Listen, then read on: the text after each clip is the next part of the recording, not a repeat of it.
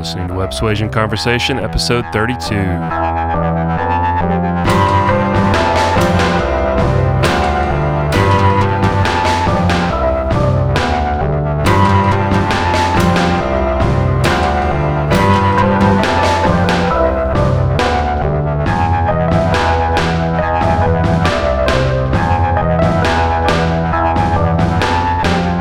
Welcome to the show. I am Ryan Williams, president and founder of the Web Suasion Group and Kapoka Studios here at Pinewood Atlanta Studios in Fayetteville, Georgia. Today on the show, we have Faye Sykes of Social Security Benefit Planners. Faye is one of the nation's experts on Social Security benefits and retirement income planning, as well as a financial advisor for individuals, couples, and families. She enthusiastically serves a wide variety of businesses and personal clients through her two firms, Scarlet Oak Financial Services and Social Security Benefit Planners as CEO, with a focus on developing comprehensive financial planning, wealth management, and Social Security benefit planning services. Faye talks to us today about all the intricacies of Social Security benefit planning, and she's working on her new site where she will train financial advisors on how to best plan for Social Security for their clients.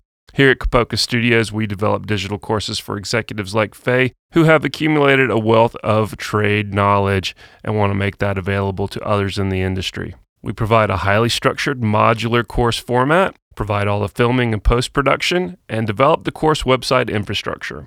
If you have 20 plus years of experience in your industry and would like to leverage that knowledge with a digital course that scales nationally, give me a call. Ryan Williams, 404-418-8909, extension 10, or email me at ryan@websuasion.com. That's ryan@websuasion.com. And now, here's our interview with Faye Sykes.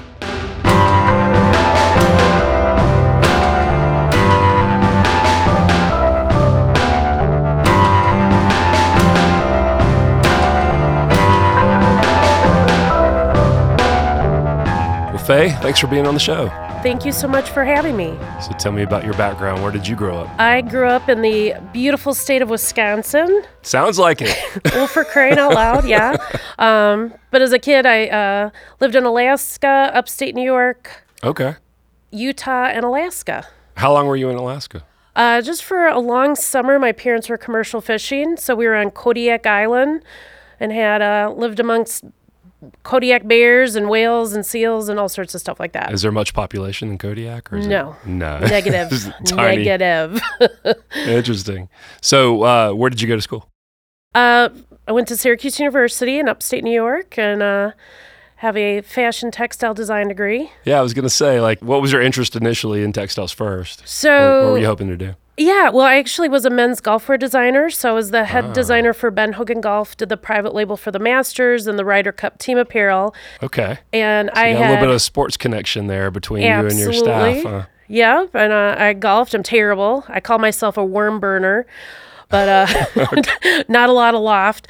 But went and sat down with a guy in the financial industry, and he sounded like a Charlie Brown adult to me, kind of like that wah, wah, wah. Yep. And many years later, that's one of the reasons I ended up switching is I'm like, we need people that people can actually understand. Right. At what point did you change your mind on textiles and start moving? So, I did the fashion textile for about 7 years, designed wallpaper bedding, fabrics, men's golf apparel. And then I had a 7-year bit in between where I exported recyclable waste paper. Okay. So when you recycle, it actually goes somewhere, but I... Sending it out to China? China, India, Pakistan, Indonesia, Taiwan. I worked for Waste Management. They had moved me from Virginia to Maryland to Georgia. So they had moved me here. And I know some people over there. Now they've been bought out by GFL or something like that. So I don't even keep up. But they moved me all over, and they were like, "Don't even unpack. We're gonna move you to like San Francisco or Chicago." And at that point, I was like, "You know what? I'm not moving back to the cold world. I'm staying here in the South." Yeah. And so, so you were in Atlanta at the time. I was in Atlanta, so I switched careers and embarked about almost 15 years ago on my financial journey. So when you went to financial services, you did what, Northwestern Mutual for a while? Did Edward Jones for 3 years. Actually, did you? Yeah, okay. Did that for about 3.8 years and then went to Northwestern Mutual for a couple years and then went to Penn Mutual. So I had the investment background and the insurance background. Okay. And then a little over 4 years ago, I went independent and started my own firm. So what made you make that leap to starting your own firm? Well, it was interesting. Anytime you work for the bigger companies, they have their sort of like their agenda. Right, and their proprietary products. Their proprietary and stuff. products.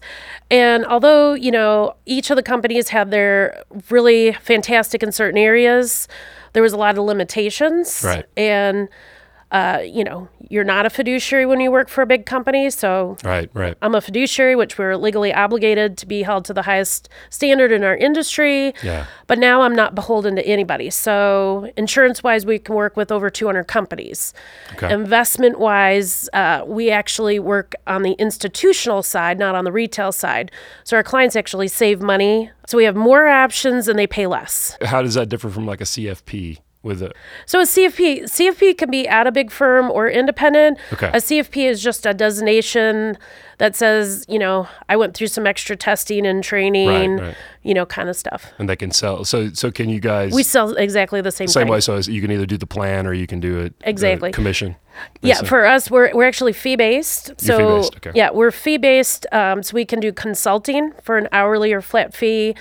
On the investment side, we charge a percentage of assets. Okay. And on the insurance side, there's a commission built in. That's the only commission side, but that's built in. And as fiduciaries, we fully disclose that ahead of time. So you started Scarlet Oak first, but then you went off onto this other niche of Social Security benefit planning. Yes. So what prompted that? And So I was doing focused on the women's market, but I work, of course, with men as well.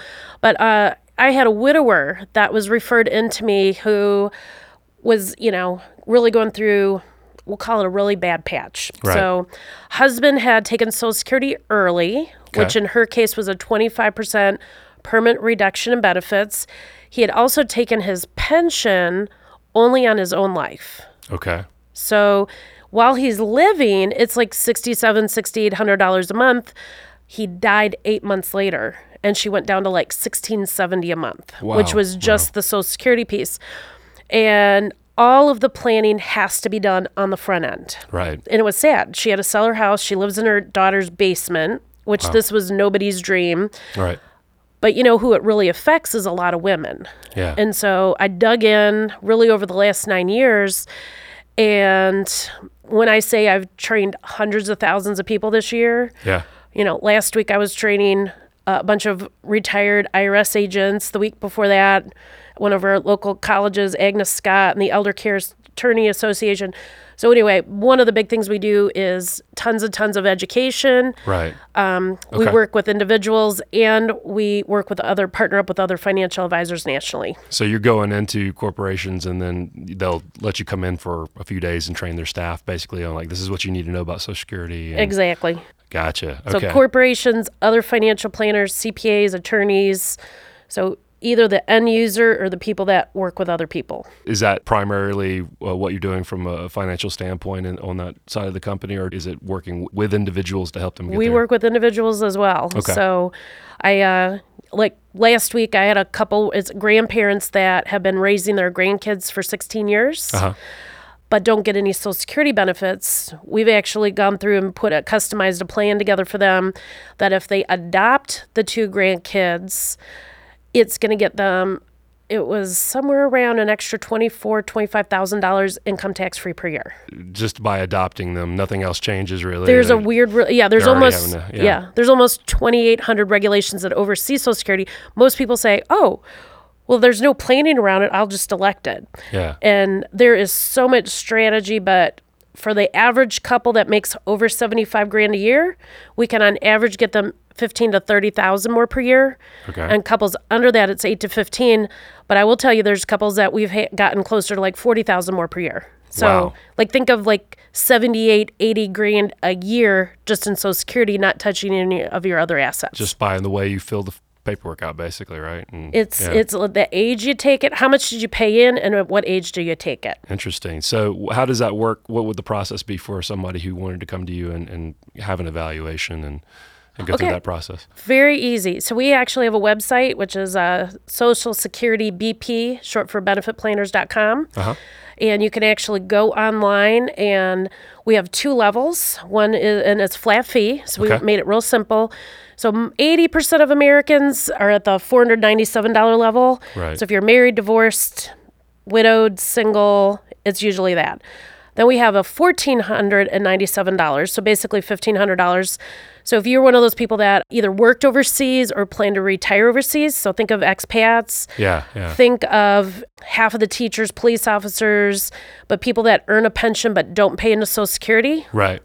And then think of like the grandparents that have grandkids, and with the opioid crisis, unfortunately, there's a lot of grandparents that are having to raise, I think it's close to 3 million. Really? Yeah, in the U.S. So on the Social Security benefit planning specifically, talk about like the 59.5 rule. What's the situation with that? Would we have to be 59.5 to take it normally, or? Well, actually, you've got to be 62.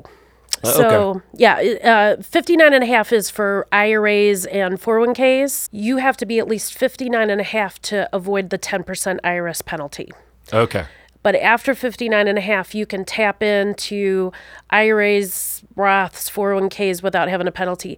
So it doesn't have anything really to do with Social Security? No. Social Security is 62 is the earliest. Unless you're widowed, then the earliest is 60. Okay. Tell me about maximizing Social Security payout. What are some of the things that you guys can do? Okay, well, that's a great question. So essentially, if somebody is interested in the typical person that hires us is between 55 and 65 years old. Okay. So what we look at is we ask people to pull their Social Security statement, or if it's a couple, to pull both of those. Also, if there's a pension, specifically if they did not pay into Social Security for some of the years. Okay. So like City of Atlanta employees do not pay into Social Security, firefighters, things of that nature. There's a thing called WEP, W-E-P, and GPO. We actually have to go in and hand calculate the offset. Okay. So people see their statement, and I'm like, you might not actually get as much as you think because of that pension. I see. And what about some of the law changes that have happened that a lot of the Social Security reps don't even necessarily know about? How does that play out usually for you? So it's really interesting. So the laws changed, and it went to an effect January 1st, 2016. So people that were 62 by January 1st, 2016 are grandfathered in under the old rules, which opens up all sorts of extra planning that we can do. People that were born after that, we don't have as many. Right. Now, the old rules, just kind of for a quick overview, is that what people used to be able to do is I could file at 62 a restricted application. Okay. Then my spouse could, file for a half spousal benefit. So for easy math, let's just say it's $2,000 a month. I could restrict mine to age 70 when it maxes out, but my spouse could get $12,000 a year. Right. Now, as soon as you apply, that restricted application has gone away. Okay. So once I've applied, I can't restrict it, and to get that spousal benefit, somebody's got to be already claiming to get that half. Right. But before, you could delay it, and you were phantomly claiming it to get that half. I see. But no longer anymore for moving forward. What about divorce? I know that's a big issue. Divorce is huge. So here's one of my big tips. If you've been married, let's say, you got to be married 10 years or longer. Uh-huh. So if you're at 9 years and 6 months, hold off that extra 6 months, because it can make a whole load of difference. But what happens is, if you've been married over that 10 years and you do not remarry, it is like you're still married. So if I've been married to my fictional husband over here, Ed, and we were married over the 10 years, and we get divorced because he traded me in for a younger model, so to speak, and I don't have enough credits, or I didn't make a lot of money, I can still pull and get a half benefit off of him. And is there any, how many years have to pass, or is it any limitation if you don't get remarried? Well, as long as we've been married the 10 years, and then, there is a little time in between once you get divorced that you got to wait. Right. But let's just say fictional Ed over here had ex-wife number 1 10 years, ex-wife number 2 10 years, even an ex-wife number 3 10 years, and married to current wife number 4. Right. All 4 of us could claim that half benefit. Wow. And if he dies, we actually step up to his full amount, and all 4 of us can get it. Yeah. Interesting. Well, this is going to be, I know for homemakers, this is a common situation, but I mean, I would think for even with people starting businesses, if you're just not paying in for a period of time, say you're starting a business and you've got like 3 years where you're building it up while your spouse works and they're paying in, but you're not, how does that affect? It is huge. I kind of call it the trifecta of hell. But I see this over and over. Now, it's different if you own a brick and mortar kind of business that you're gonna be able to sell, like a retail store, manufacturing. You've got inventory or you whatever, got inventory, but for so many people, think of a therapist or your massage person or doing facials, and you really don't have a brick and mortar to sell.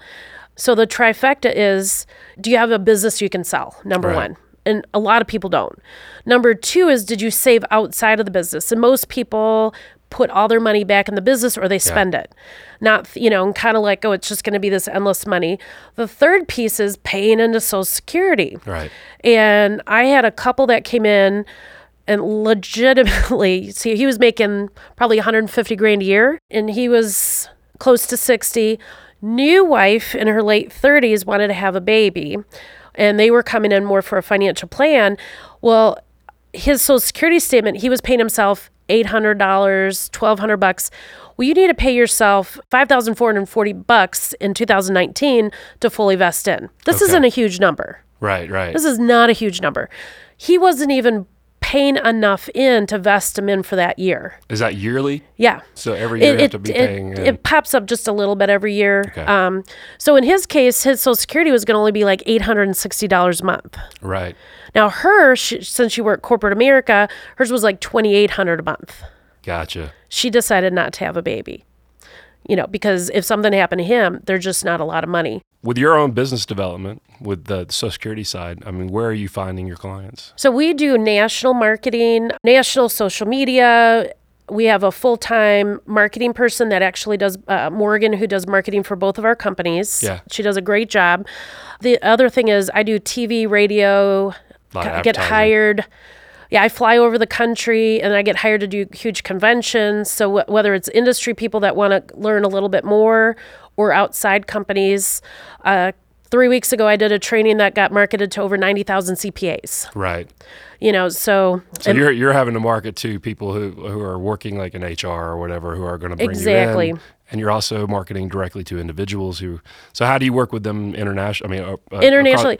Yeah, we've had clients in France, South Africa, Mexico, Indonesia.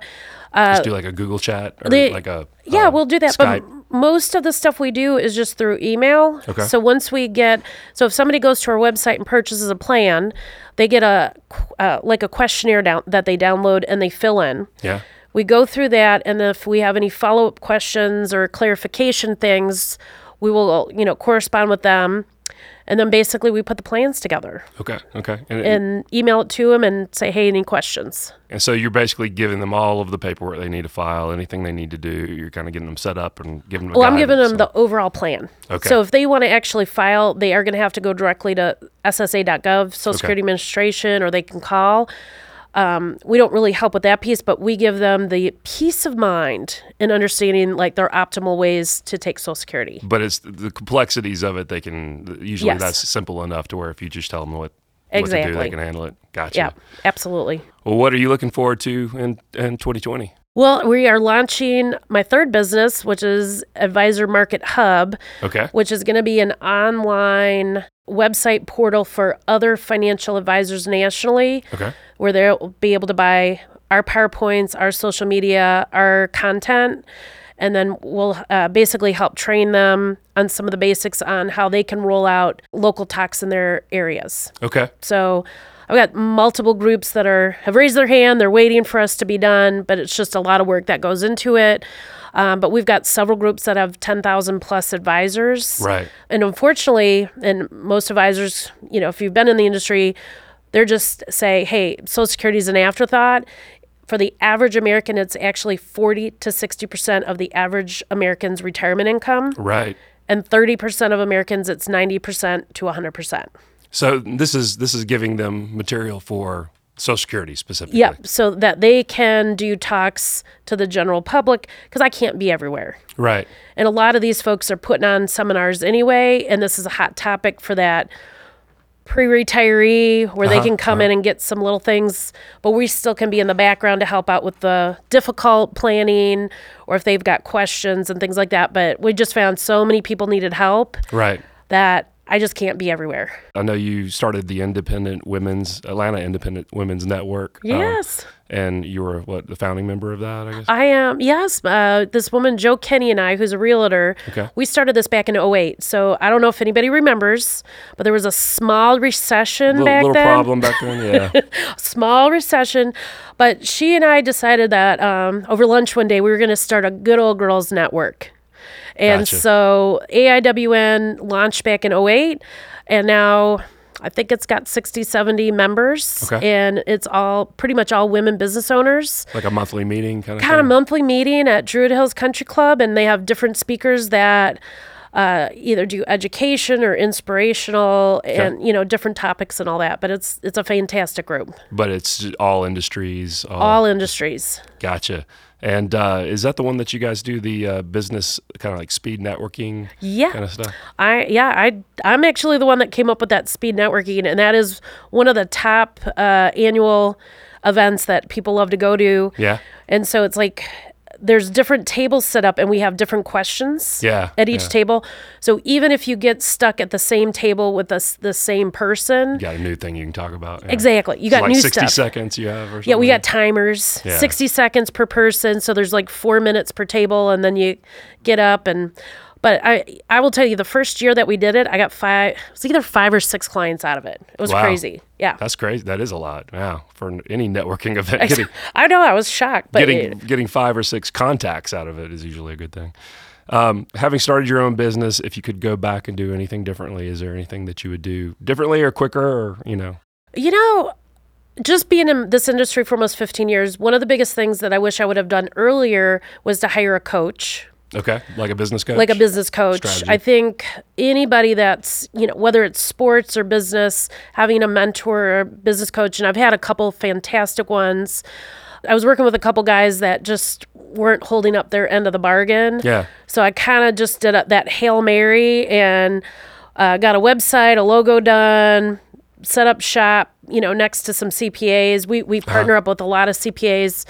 It was a little scary, but once you get into it, you're like, yeah, I got it, Right. But in general, making sure you get other professionals that have sort of been in the same shoes as you I think is always good. Yeah. I had no idea. I was like setting up a LLC and doing this and doing that. And just kind of winging it, yeah. Holy cow. That's how it always starts, yeah. I think most people. Yeah, there is no guidance for like how to start your own company. You're like a free-range chicken. You just got to go for it. You don't find somebody mentoring you the whole way through. Yeah.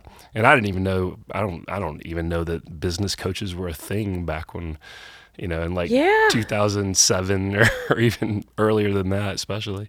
Yeah. They've become more prevalent now, at least in the circles I'm in. But, the circle. Yeah. Well, I don't know. I think they keep you accountable, especially when you're paying the money, Yeah.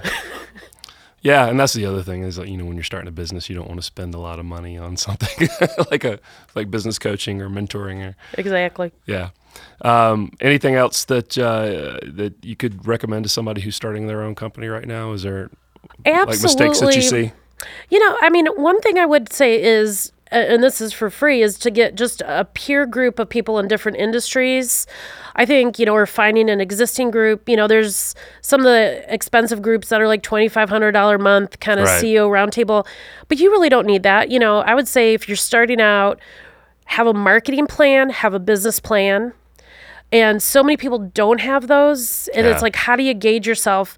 Get a group of peers that you know, love, respect, and don't be afraid to sort of pull your pants down, so to speak, and air your dirty laundry. Because the thing is, if people don't really understand what's going on, they can't help. Yeah. I'm a financial advisor, but really, I do a lot of business coaching, which just kind of comes along in because I know if people escalate and they make more money, then they have more money to get the stuff that they need to get done. A lot of your clients are entrepreneurs, I would imagine. Over 80%. Yeah. Over 80%. So I would say get your tribe around you, lay stuff out, and of course it's going to change. Yeah. It's going to change. Right. But at least have something. Have some goals written down. And I have a fantastic team. I've got Alan and Kevin, our 2 other advisors. And, I might get a little annoying, but I'm like, goals, what are you doing? You know, Right. and it's like, but if you can't track it, how do you know that you actually did what you thought you were going to do? Awesome. Well, Faye, thank you so much for being on the show. Thank you so much for having me. I appreciate it. Thanks for listening to the show. We hope you enjoyed it. If you haven't already, please subscribe to us on your favorite podcasting network, be that Apple Podcasts, Google Play, Stitcher, or Spotify.